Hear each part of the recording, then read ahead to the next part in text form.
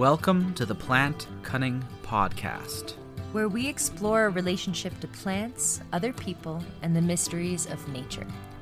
Coming to you from the high Allegheny Plateau in central New York. We are your hosts, A.C. Staubel and Isaac Hill. Episode 51, The Artisan Herbalist, with Bevan Cohen. Bevan is an author, herbalist, and educator in Michigan at Small House Farm. In this episode, we speak with Bevan about his new book, The Artisan Herbalist, which is a nice guidebook to making herbal products and starting an herbal business. And we talk about that, about balancing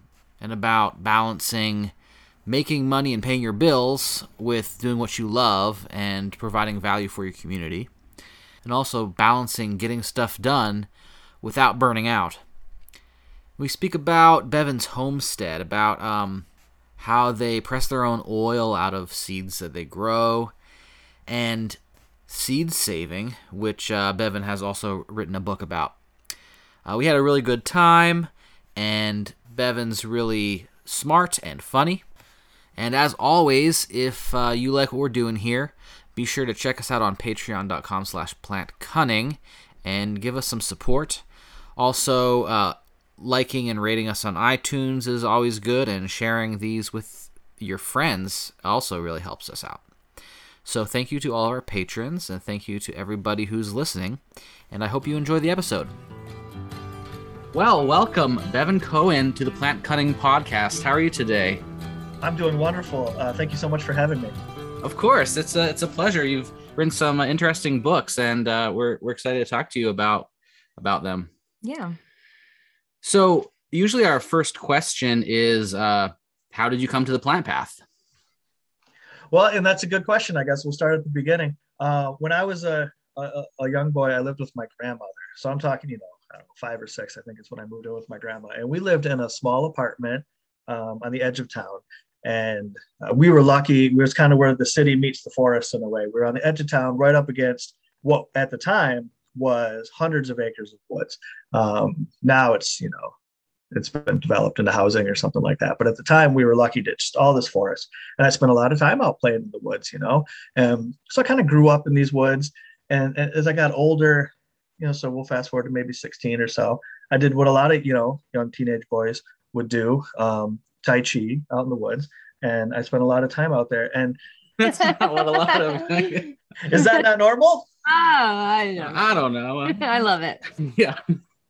Well, so maybe my path was a little divergent from what's average, but I did spend a lot of time out in the woods, and I started to harvest wintergreen berries just as a young boy out in the woods meditating. It was the first plant that I really harvested for food, that out in the woods and got to know. And I was just immediately just awestruck with this idea that there was food available in the woods. That was just such a foreign idea. I grew up, you get your food from the grocery store. My grandmother prepared food at the house. I didn't have that connection in my life until I just happened to just come across these plants, or these plants found me in a way. And I just, it altered my perspective of my reality. And that seems to be a theme, is how plants have worked with me through my life, is they've continued to help me alter my perspective, to see the world in different ways. This relationship that I've had with plants has allowed me to go to places and to meet people and do things that I wouldn't have been able to do otherwise. So we've really, these plants and I have developed these relationships. Wintergreen still is a plant that I work with to this day. I take my children now out into the woods and we gather wintergreen together. We've really come full circle in that way, wintergreen and I.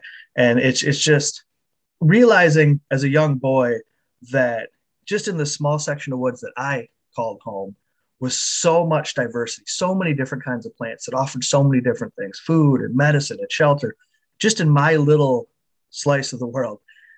What kind of diversity is there in the rest of the world, right? It's just, it's never ending. And it started this lifelong obsession with plants. And well, really, in a roundabout way, I guess that's what brings me to sit down with you guys today, is this obsession with plants. So I guess that's my story in a nutshell. Yeah. So what do you like to do with wintergreen? Well, we of course brew it into tea. We pick the berries when we're out in the woods walking and stuff. It's a fun snack. It's one of the first plants that my children learn to identify as well. So they always get excited to find them. They're right now here in Michigan. They're just getting ripe. They're at like peak Yeah. ripeness, the berries right now. So we've been having fun picking them as well. But we also craft them into medicines. We make a topical muscle and joint pain salve, and wintergreen is one of the ingredients. We harvest the leaves and use it for that. So, like many plants, wintergreen is one of those plants with multiple purposes, multiple offerings. It offers us food as well as medicine. Yeah. I just love that flavor. Mm, Oh, me too. I love it so so much. good. So good. Sometimes I like to tell folks I do a lot of educational programming, herb related as well as other topics. And I like to talk about wintergreen, not only because of my sentimental relationship with it, but because, it's accessible to so many people. So many people can find it. It's a flavor that many people enjoy. And it makes it just a groovy tea. Yeah. And where in the world are you right now with the wintergreen? Oh, right now we're in central Michigan is where Small House Farm is located. So Okay. this is where wintergreen is popping right now. Yeah. Awesome. They have a similar climate to us in central New York, maybe a little bit warmer. Yeah. But pretty much the same. The forests out here have a lot of wintergreen too. Yeah. It's so nice to have something like that, just readily accessible. Like, I know a lot of people, especially when they're new on their herbal journey, they like to source herbs through a co-op or through online, sources or whatever. And that's totally cool. But to take that time to really appreciate and learn about the plants right in our own bioregion, I think that's just such an important thing for people to do. As herbalists, certainly, but just as people in general, getting to understand the food and medicine that grows in your region it's beneficial on so many levels, not only just physically, mentally, and spiritually. It's just, I think, one of the most powerful things that we can do for ourselves. Yeah, for sure. And when you're actually like in the same space as a living plant that you then harvest, there's so many other things going on, and you get to really get a feel for the plant itself and the spirit of the plant. Absolutely. When you're there in its home, visiting the plant. Right. Yeah, for sure. And you get to see the plant as through its entire life cycle, not just at that stage where we choose to harvest it, but through its whole life, and that's just pretty neat to get to observe plants that way. Yeah, definitely. So Bevan, how did you become an herbalist? Did you have teachers or mentors on your path, or self-taught?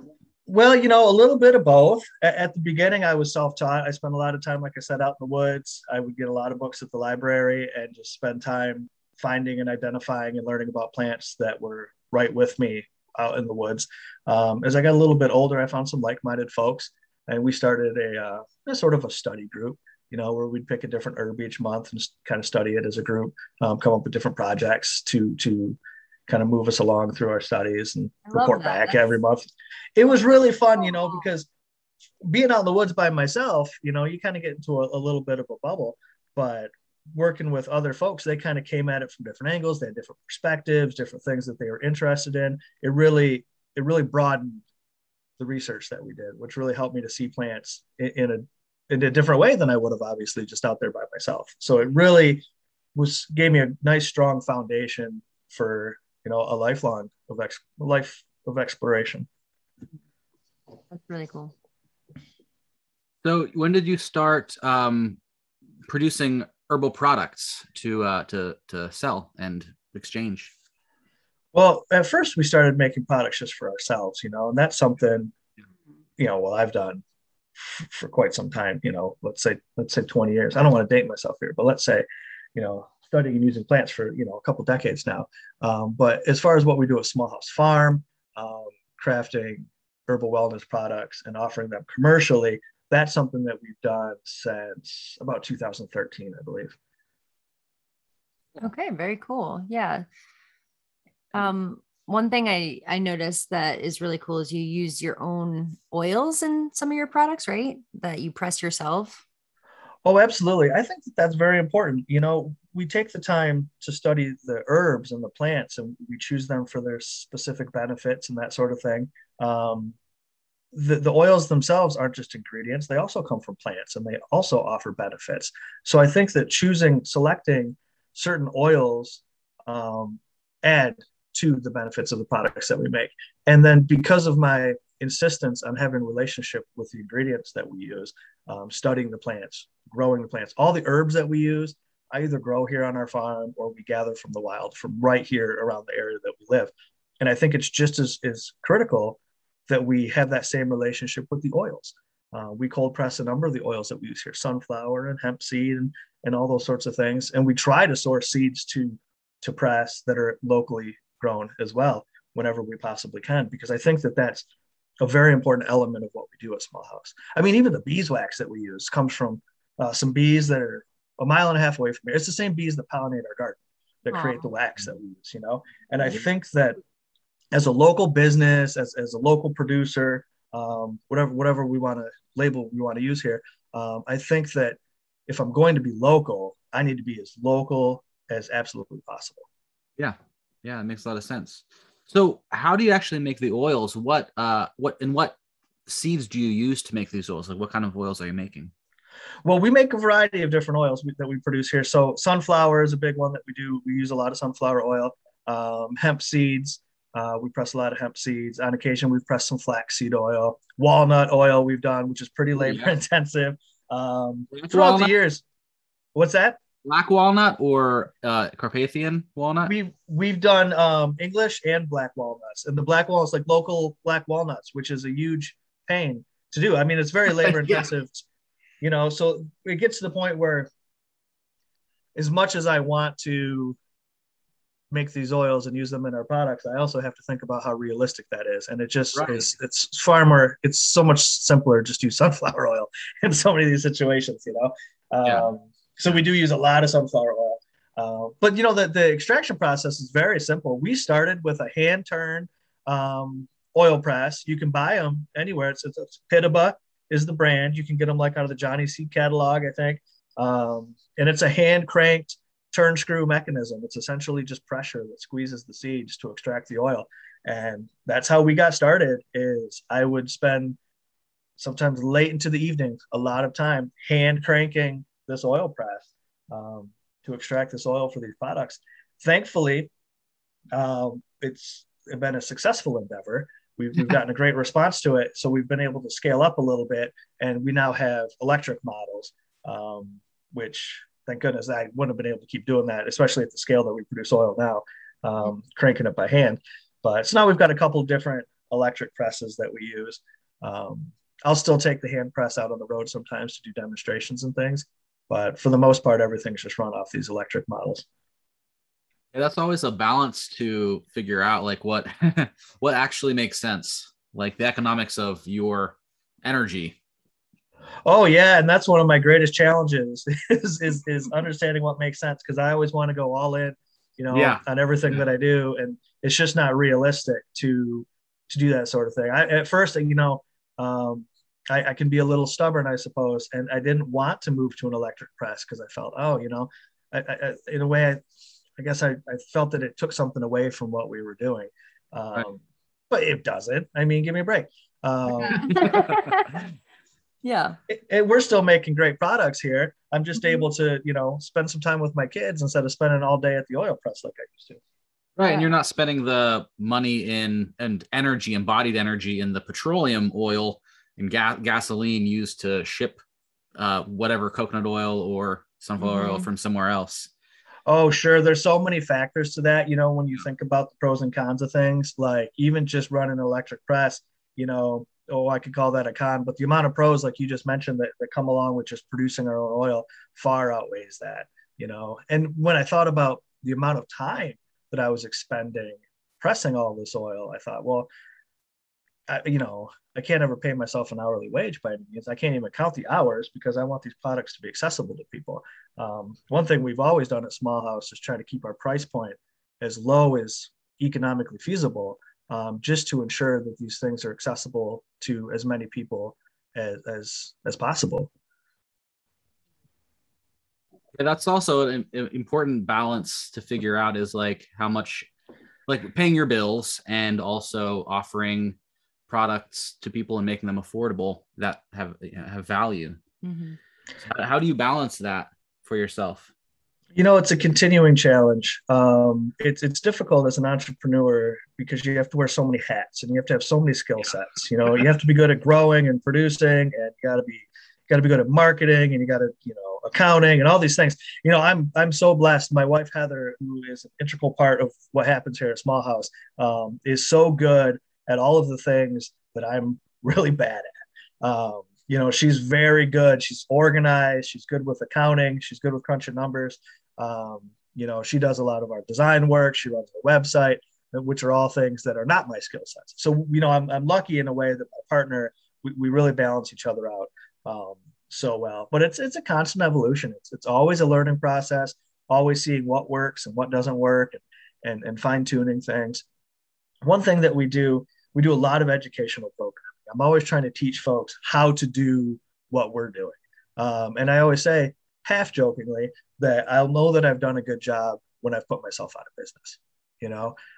When people are growing their own herbs and making their own herbal products, pressing their own oils, saving their own seeds, growing their own food, when everybody's doing those things, they won't need me anymore. In the meantime, I'm here to teach them the skills that I have. And we have the seeds and the products and the herbs available for folks that are interested in purchasing them as they learn those skills. But ultimately, at the end of the day, putting myself out of business would be, that's a good day's work right there. That's awesome. So you've also, one of the ways that you're teaching people how to make their own things is through writing books. And so The Artisan Herbalist, your book on making teas, tinctures, and oils at home, is definitely an example of that. And I just really like the whole format of the book. I think it's beautifully written and it's really detailed, yet also concise. And so I guess our first question about this book is why you chose to write it. Well, it was really a blessing. New Society Publishers came to me. We were talking about a couple of different projects, and they said, Bevan, we would really like it if you would write this book for us. And I thought, well, this is like the moment I've been waiting for. In the past, we've done some small booklet type of things that, we would give out to folks about herbs if they came to one of our classes or something, a little bit of a takeaway. And I found that being able to put this knowledge on paper, if you will, and hand it out to people was so successful because I can only be in so many places. I can only, visit so many places to talk to people, but these books they can take with them and they have it for their entire life. So this opportunity to write this book, I thought this is, like I said, the opportunity that I've been waiting for. And I tried to condense 20 years of experiences into this book. So, we wanted to keep it concise, but it is, like you said, it's packed full of information. It's all these ideas and stories and thoughts that I wanted to share with people. Because ultimately we all learn at our own speed. And I feel that the book is the perfect medium for education because you can take it with you. You can refer back to it later.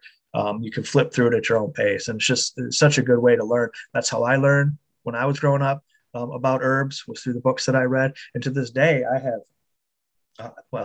much to my wife's chagrin, probably thousands of books all over the house because I still feel that they're one of the most valuable tools that we have. So to be able to write a book about something that means so much to me was, that's kind of, I guess we could say it's my gift to the world, but it's really the world's gift to me.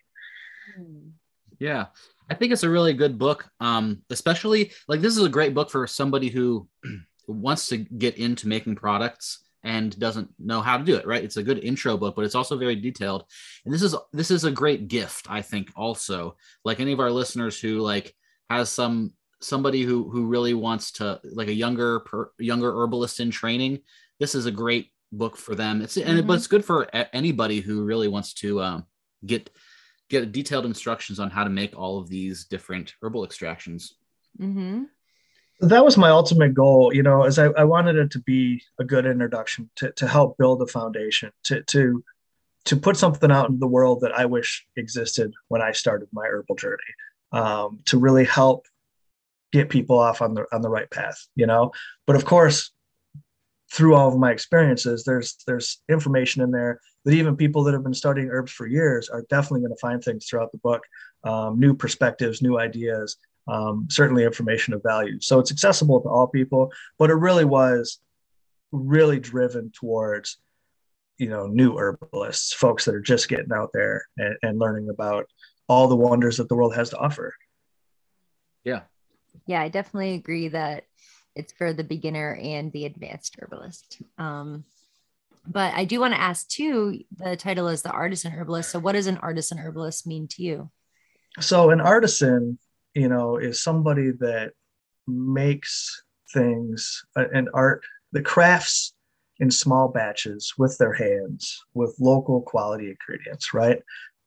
So to me, that defines the beauty of what we can do as herbalists is we become artisan producers, right? We develop this relationship with our ingredients. We use the finest local ingredients to create small batches of high quality products.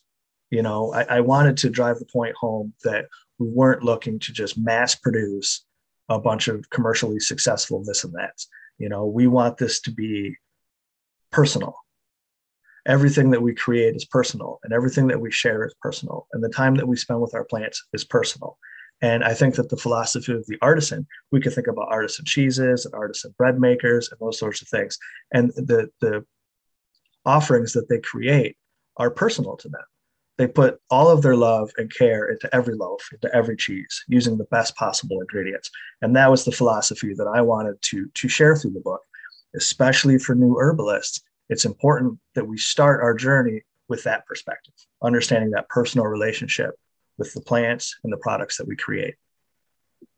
That makes perfect sense. Yeah, I totally can picture the artisan herbalists at work in their apothecary. Well, AC herself is an artisan herbalist. Like that's one of her main things is making salves and tinctures and muscle rubs. And she just got back from a full weekend fair festival thing. But I think it's really important to have a lot of, like, especially going back to that idea of being hyper local, and sourcing the stuff yourself.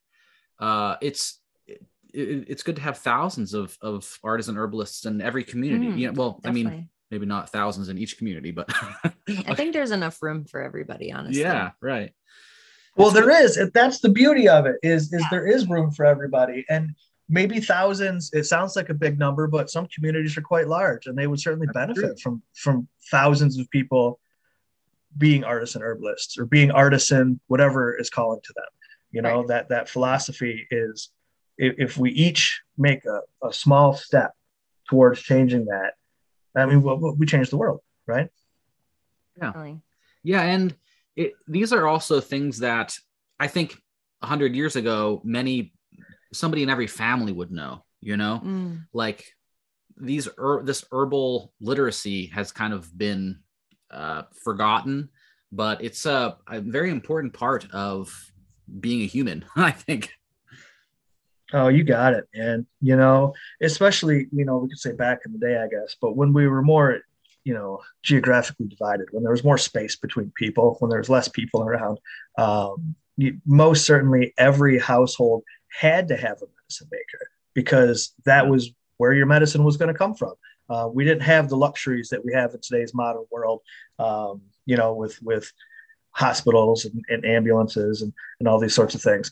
It was critical to our survival. And as things become modernized, we could say, or more convenient is another word that we could use, when we rely on these outside sources for this information, for this knowledge, for this protection, for this healing, we lose that skill. If we don't sharpen our knives, they become dull, right? And if we don't practice our skills, we lose them.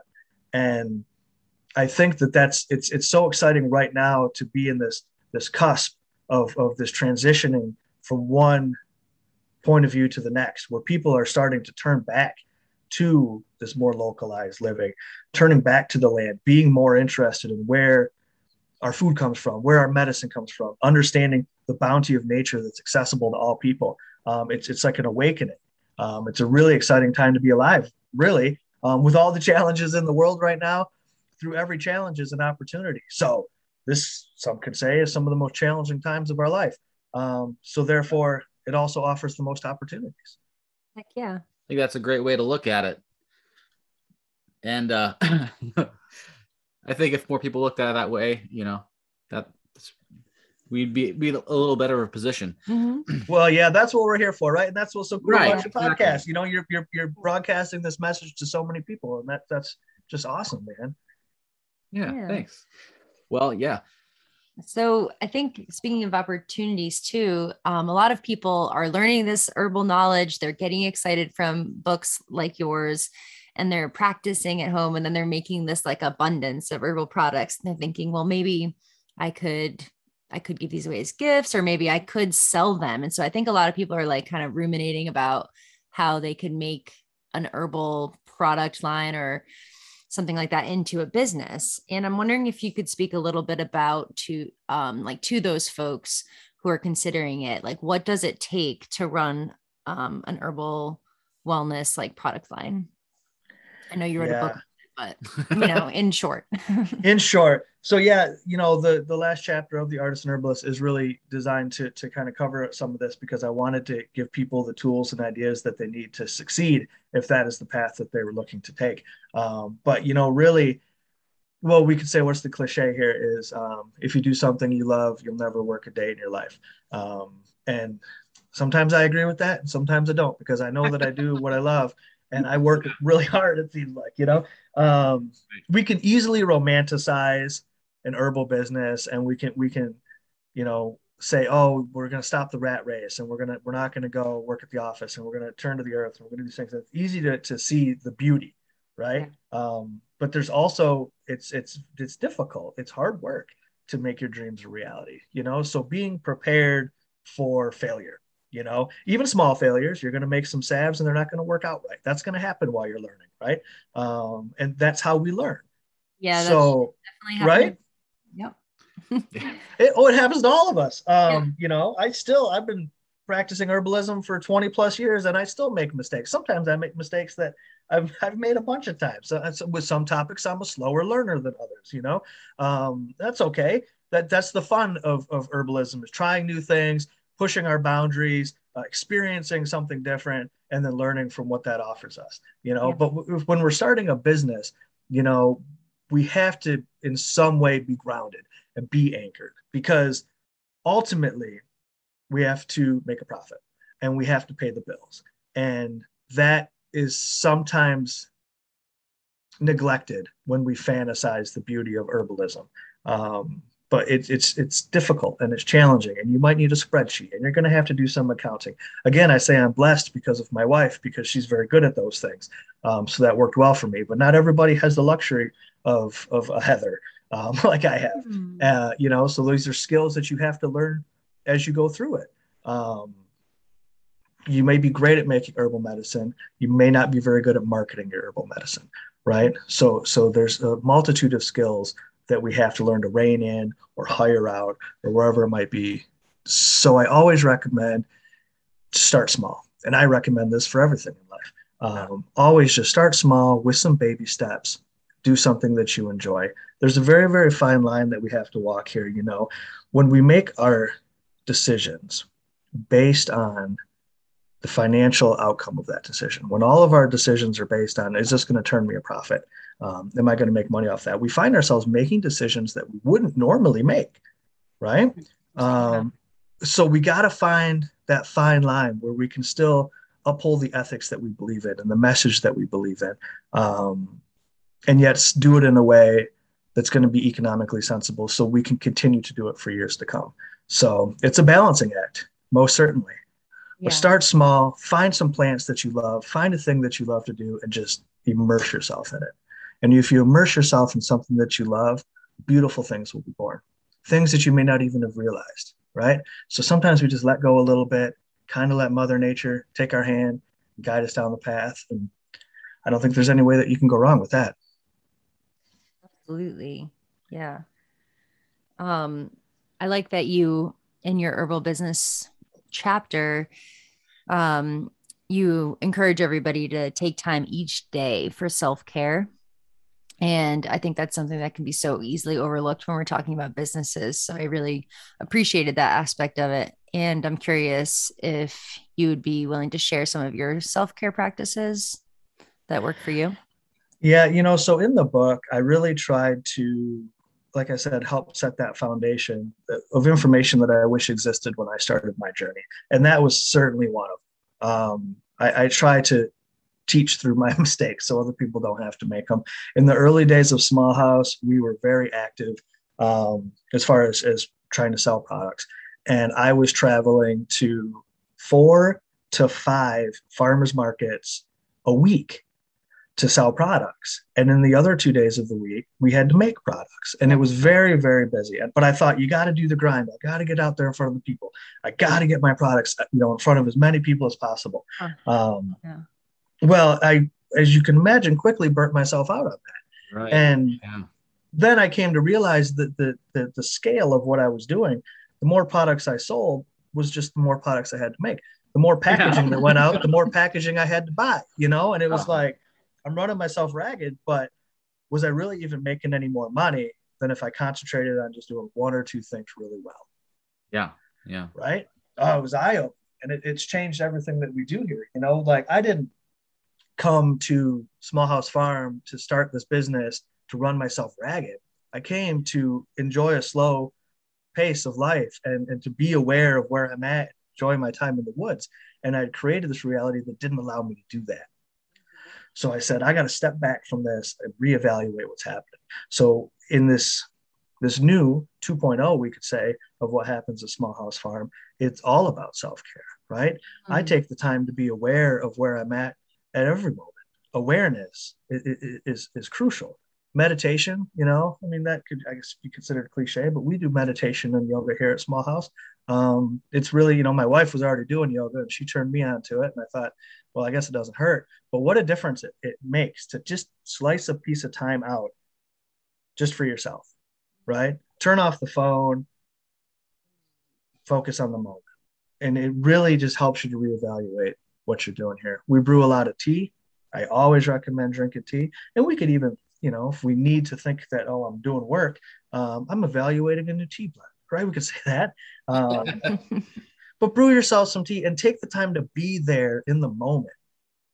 You've only got 50, 60, 70 years on this whole planet. Am I just going to run myself ragged for 10 of them? That doesn't make any sense. What's the point of what we're doing if we're not enjoying the moment that we're in right now? We're not guaranteed any other moments. There's so much of the glorification of the hustle, among like beauty care and herbal product line of just like getting yourself out there and running yourself ragged and just being like, I've got ashwagandha, who cares? Oh yeah. You got to grind, that's what they say. Oh, for sure. And and I fell right into that trap right off the bat because, from the way that society trained my brain to think that I always had to hustle. I always had to be producing, always produce, and I don't want to say that doesn't work for some people. Everybody's different. And I don't want to say what's right or wrong, I guess, because everybody comes to the world from a different place. But in my experience, and the advice that I would give based on my experience is a nonstop grind. You're going to wear yourself out so fast, just the physics of friction, I guess, would tell us that, right? We can learn everything from Mother Nature, and she'll show us exactly what a grind does to anything. Where is it down to nothing? Right. Exactly. Yeah. It does. And that's not a sustainable business model in my eye. No, I experienced this with my band touring around the country for years, and it ended up with me burnt out entirely.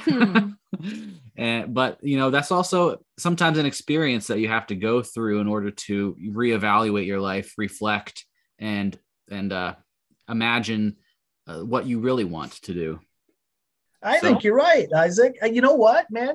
Because, with my kids, I'm always trying to teach my kids lessons. And sometimes I find that maybe they don't listen to me as well as that I would like. And then, I have to remind myself that they have to experience it to maybe learn these lessons. And then it reminds myself of myself as a child.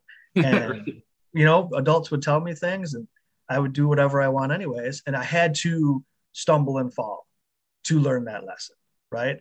And I think that kind of comes back to what we're saying is that I could sit here and talk on your podcast for the whole rest of the time together about how the grind isn't going to be successful for all people. But that doesn't mean anything until somebody experiences it for themselves, maybe. Sometimes you do have to go get out there. I never would have learned that lesson if I wouldn't have experienced it. Yeah. And everybody's experiences are a little bit different, but maybe we can give ourselves some shortcuts and just cut ourselves a little slack. And recognize when we're getting pulled into that vortex of not stopping and maybe taking that time to pause, to rest and digest and reevaluate and go back to our mission and values, Yeah. We scaled down so much here. For a while we were, a lot of the oils that we were pressing, we were offering for culinary purposes. Right. And that was a big thing that we pushed at the beginning. And so to offer them at the scale that we had started to offer them through grocery stores and these sorts of things, we had to have a commercial facility. So we were renting out this commercial kitchen and we were producing these oils, and it became a pretty large scale operation. We were pressing and moving a lot of oil. We won an award. We won a Good Food Award in San Francisco. This is a few years ago. Yeah, and it got us a lot of press. It got us a lot of accounts. We were moving so much oil. And then I just realized that how busy I was doing that, and how much time I was spending doing this one particular activity, which really wasn't my intention. It just kind of became this thing. And although it was financially successful, most certainly, when I had to evaluate my personal needs, I found that financial success wasn't at the top of my priority list. So we rescaled down the whole operation to do something different. And I'm so thankful that I did, because this quiet time that I have now is the time that I have to enjoy my tea and to write all of these books. And I wouldn't have had time otherwise, so it's always important to just constantly, evaluate where you're at and how you feel about things, because everything changes and we even change as people. So, I think it's important to always take that into account. I think this has also been a blessing, a hidden blessing. I mean, there are a lot of terrible things, but of the COVID and the lockdowns, people have had time and quiet to reevaluate their life, because when you're just going, you don't have the time to even entertain those thoughts. You don't have time to reflect and really take a look at your life and what you're doing. Absolutely. So that brings us back to, the opportunities that we find in our challenges. And you're right. Yeah. So many people so busy. You might have a little downtime in the car driving home from work, or when you're in the shower maybe or something, but you're going to use that downtime to think about a million other things, because there's so limited time, so it is one of the benefits. I've worked with folks since the pandemic that had never had an opportunity to garden before. And some of them were just doing it, on their patio or in containers or whatever, because they had limited space. But up until that point, they just didn't have the time. Now that they're doing it, they're going to start making time for it.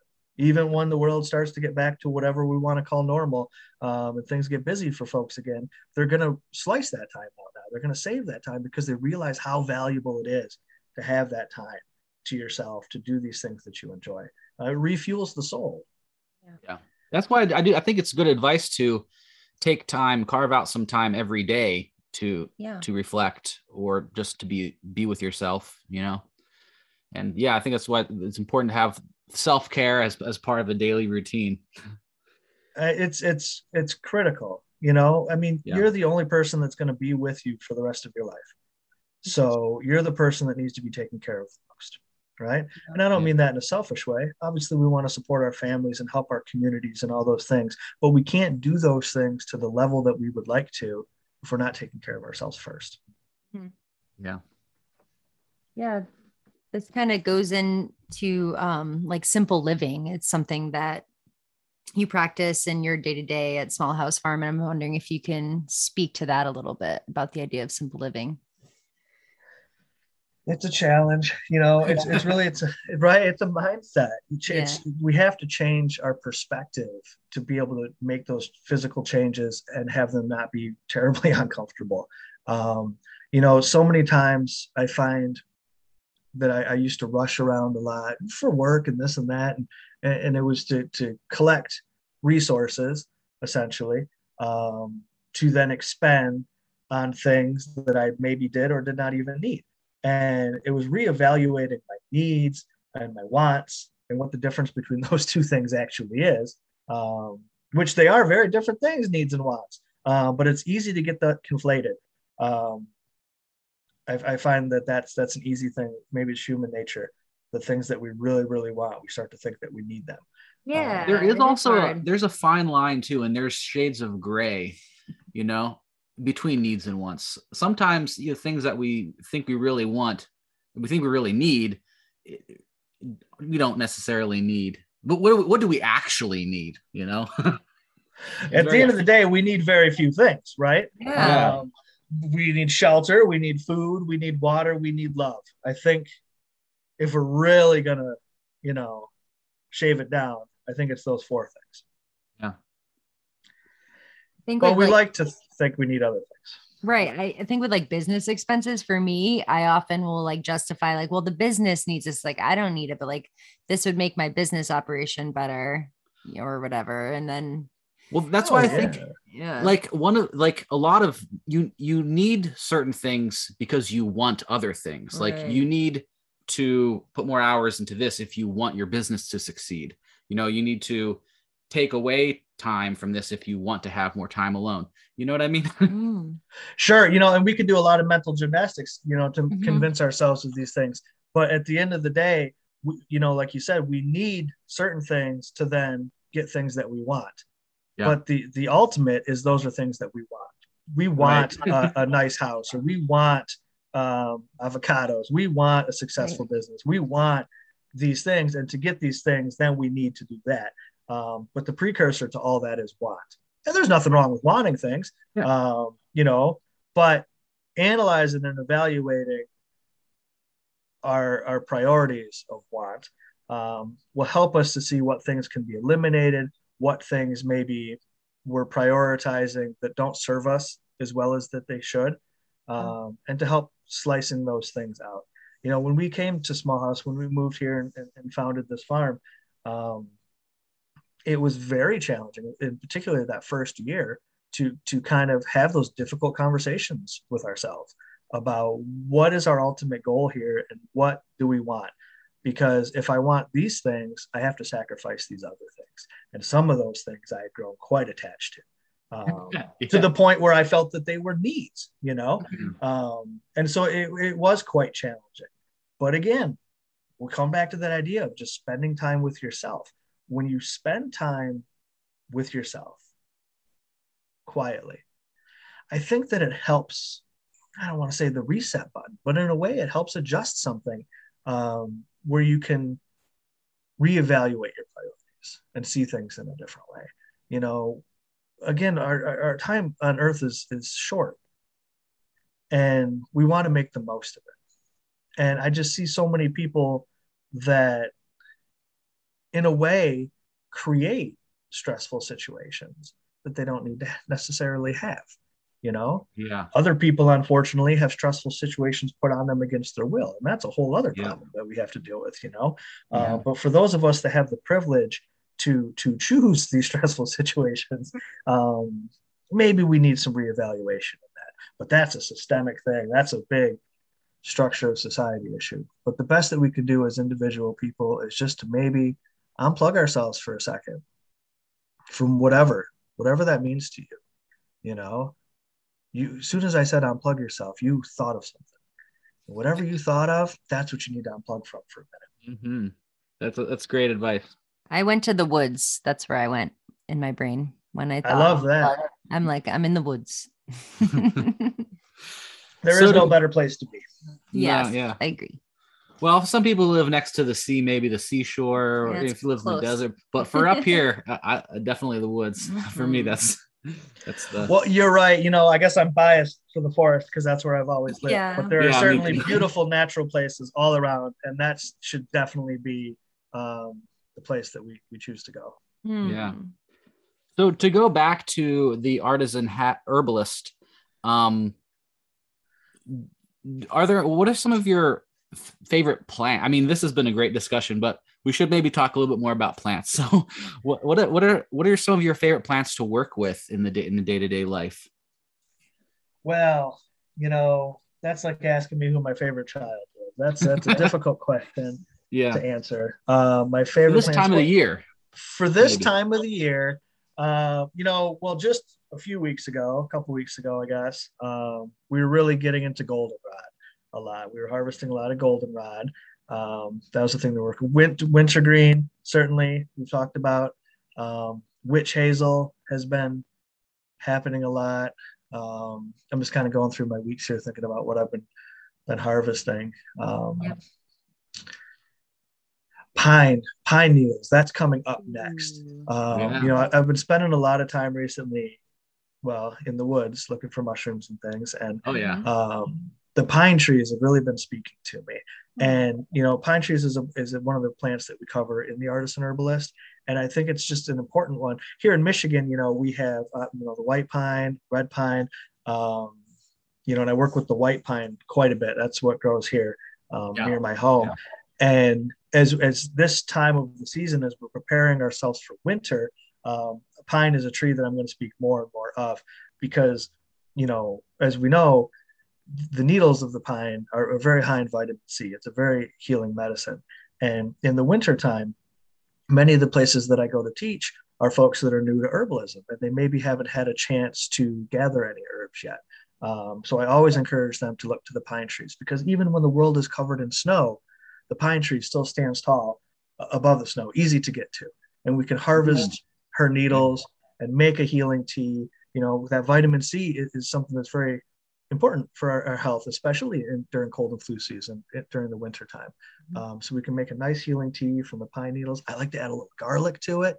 Pine needle garlic tea is just it's gonna kick a cold's butt for sure. Yep. It's really good stuff.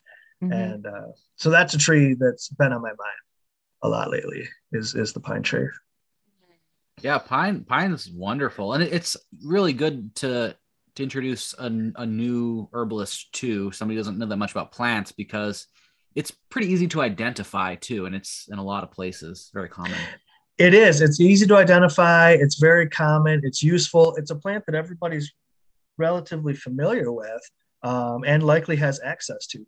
With the Artisan Herbalist, when we chose the plants that we were going to talk about, that was a challenge in and of itself. There's 38 herbs that we cover in depth in the book, and to pick the 38 herbs that I wanted to talk about, it took some time for me to make that decision, because I'd want to talk about all the plants forever, Yeah. And that obviously wasn't going to work. So we tried to select herbs that were specific to a couple of, they had to check a couple of boxes. And one of them was plants, obviously, that I know and that I work with, that I have a relationship with, that I feel comfortable teaching about, certainly.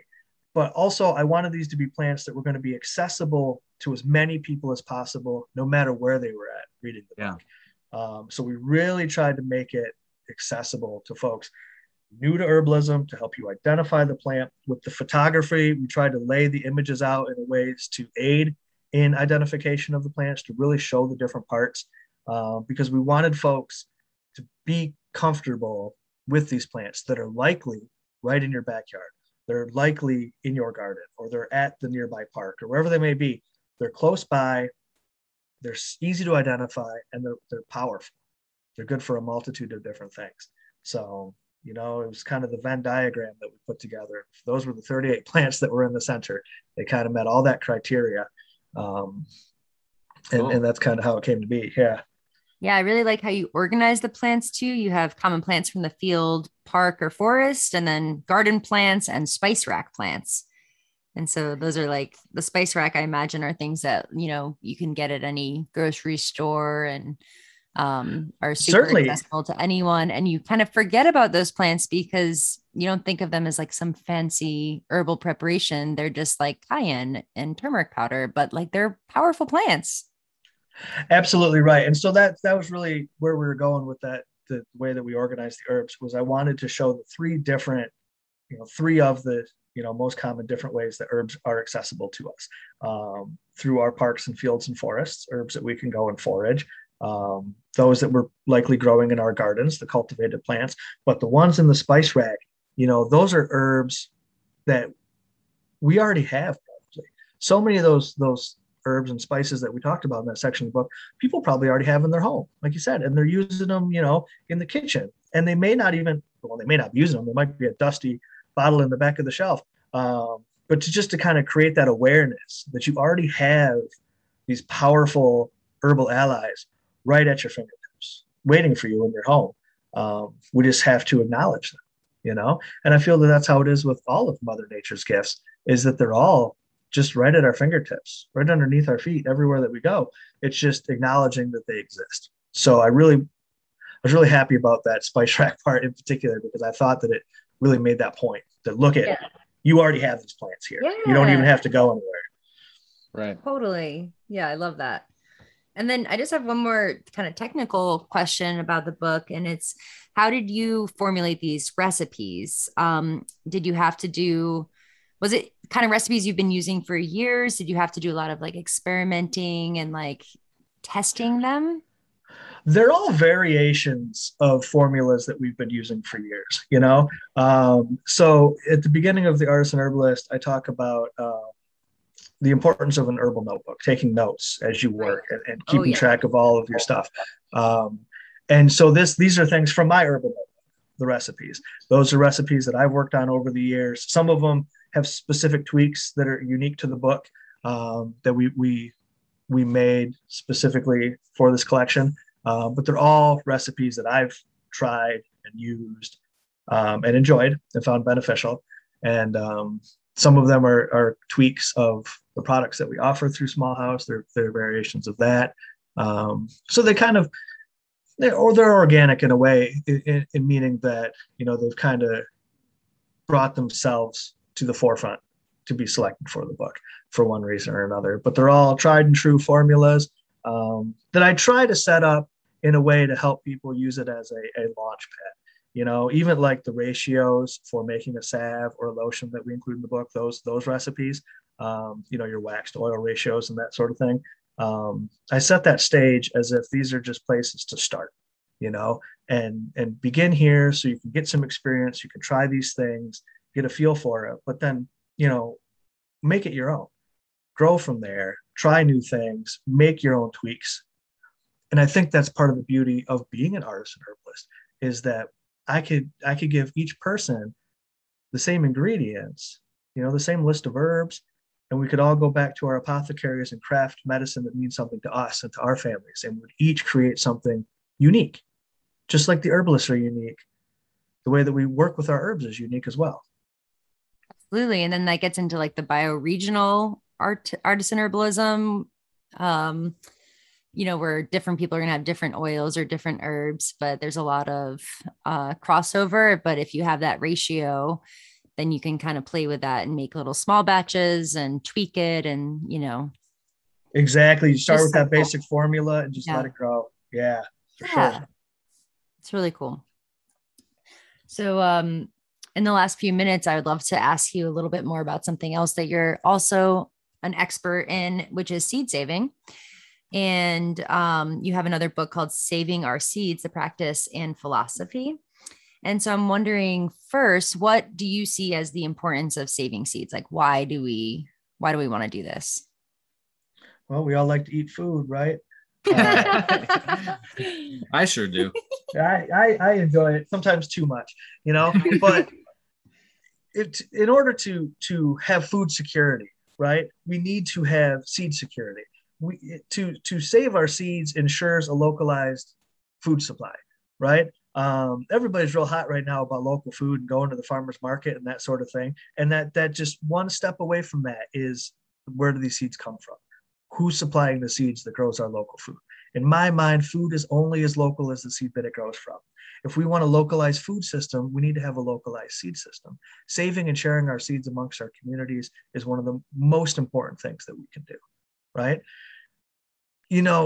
With the pandemic, it opened our eyes to so many shortcomings in our society and in our system. We saw a lot of places where things were perhaps more fragile than we thought that they were. right? And we saw a huge run on things at the grocery store that were suddenly out. Toilet paper, right? That was a big thing. Everybody was out of toilet paper. Well, the exact same thing happened with the seed market. Yeah. Oh yeah. There was a run on seeds like never before. Mm.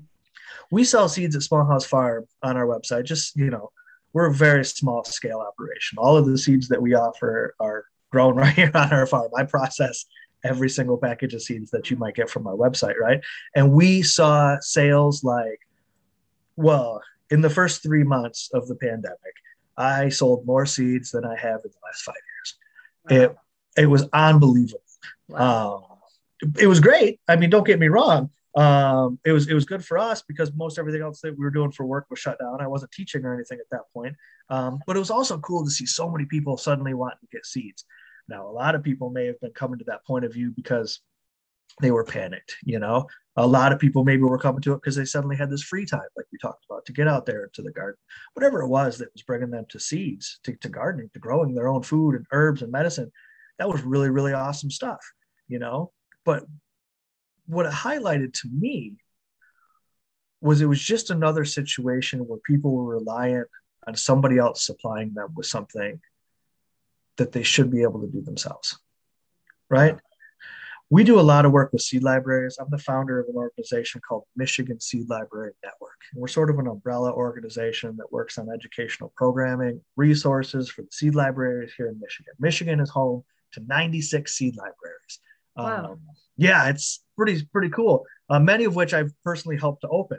And it's something that I'm very proud of. Yeah, we do a lot of work with that. But even in that point of view, when the pandemic hit, all the libraries got closed. And even in those situations, people didn't have access to these seeds. You go to your favorite seed company's website and they're shut down or things are out of stock, right? It's so important that people learn how to save their own seeds. Yeah, for sure. Go ahead. How do you do it? Like, what are some of the common pitfalls that you see in people starting to save their seeds? Just like anything else, people tend to, take on more than they can handle at one time. So like I was baby steps, just pick one thing, something that you already like to grow or something that you like to eat. Just pick one thing and learn that particular skill. Another place where I see, like, we can be more general about where I see shortcomings is people tend to not understand when seeds are ripe, right?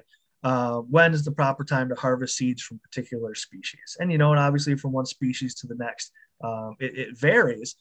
But I think what that speaks to really is this disconnect that people have with their food, right?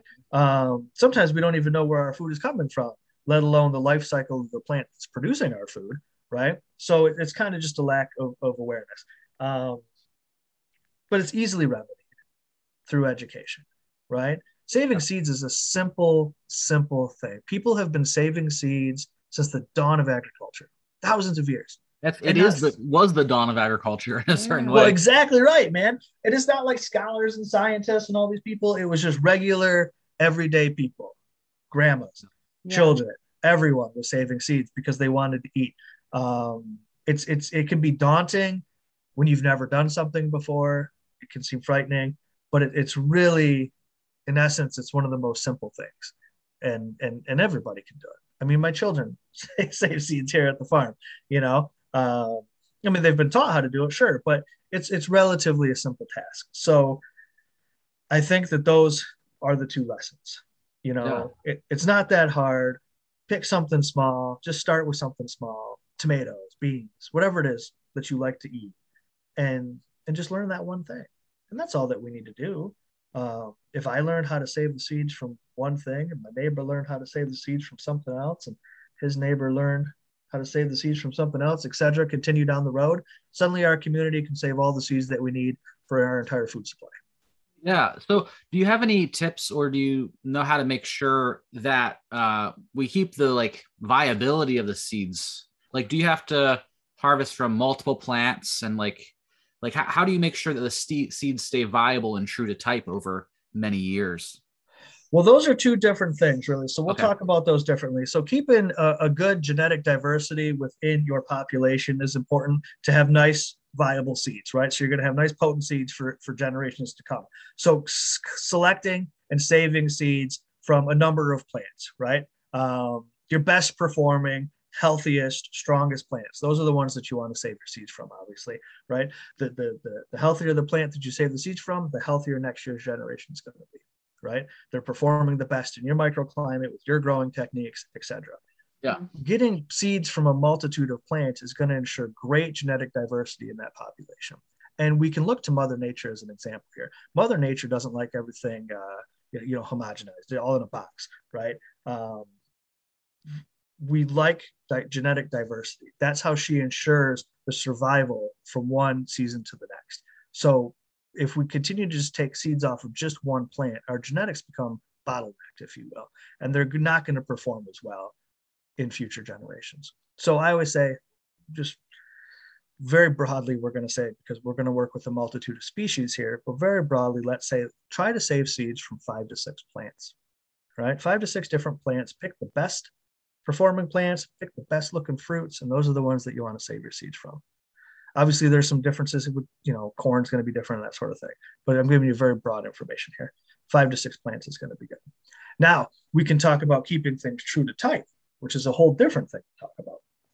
Being true to type just simply means that I can predict reasonably what those seeds are going to produce. For example, I grow Amish paste tomatoes here. It's a nice open pollinated variety. It's going to come back true to type. I can save the seeds from my tomatoes, plant them again next year, and predict successfully that they're going to grow Amish paste tomatoes, right? And true to type is important in a number of scenarios, but it's not the end all be all of producing healthy food, right? And I get anxious to talk about varietal purity in such a limited platform as the short time that we have together in this podcast, simply because I don't want to scare people away from doing something. Yeah. You know what I mean? When we Right. look to Mother Nature is not concerned with varietal purity. Mother Nature is concerned with the best performing, strongest plants. That's it, right? Yeah. And that, up until just a couple hundred years ago, was what we were concerned with as well, right? If you've ever read the book Buffalo Bird Woman's Garden, it's a book that really just opened my eyes to a lot of things.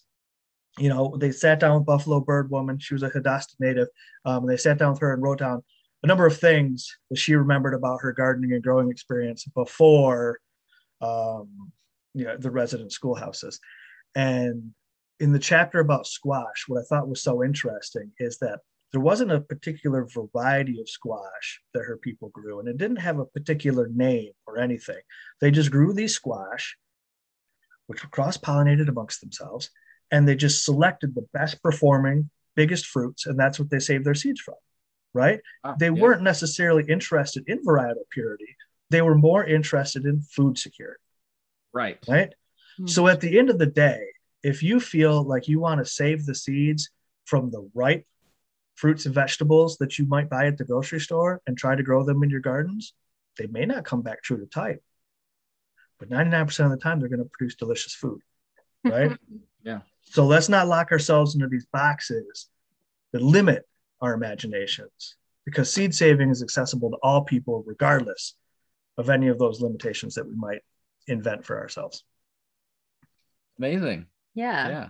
So different plants are going to require different things. That's why you said maybe you pick one and your neighbor pick one. So would you recommend just like looking up online or in a book, like how that seed wants to be saved, whether it's in the fridge or dried or in paper? I would recommend, obviously, my book, Saving Our Seeds. We'll walk you through those things, right? But, so all seeds are going to want to be cool, dark, and dry once they're stored. That's the same for all things. Cool, dark, and dry. So that could look like in an envelope, in a cardboard box, in your closet. It could be as simple as that, right? Really, really basic stuff. Now, some of the specifics from one species to the next, as far as how they're pollinated or how the seeds are produced or when's the proper time to harvest them when they're ripe, that's where the variables are going to be. But if you're new to seed saving, this is what you want. Self-pollinating annuals. That's the easiest. So they're self-pollinating. So in the simplest form, what we're looking at here, they have perfect flowers. hermaphrodites, if you will. They have male and female parts. Or we could use different lingo and say pollen shedding and pollen receptive. Or we could say staminate and pistillate, right? They pollinate themselves, and they're annuals. So they live their entire life cycle, flower, fruit, and seed the very first year that you grow them. So we're talking beans, peas, lettuce, tomatoes, peppers. Those are the absolute easiest things to grow and save seeds from successfully. So if you're just getting started, pick one of those. That's all you got to do. Tomatoes, everybody's growing tomatoes. They're very easy to save. Yeah. So in general, like nightshades and legumes. There you go. You got it, man. Okay. Cool. Well, this has been a wonderful conversation, Bevan. So glad to have you on the podcast. This has been so much fun for me. I really appreciate you guys having me on the show. Yeah, I love how many different areas we got to cover with you. And yeah, it's just been super fun for us too. So how can folks get in contact with you, or what is your website, and how can folks buy your products and your books? All of those things can take place on our website, smallhousefarm.com. They can purchase our seeds, our books, the herbal products. They can learn more about us. And then on the website, they can connect to us through our YouTube channel, our social medias, all that sort of jazz, right through smallhousefarm.com. Wonderful. All right. Awesome. Well, thank you again, and have a wonderful fall. Thank you, guys. Happy growing. Thanks.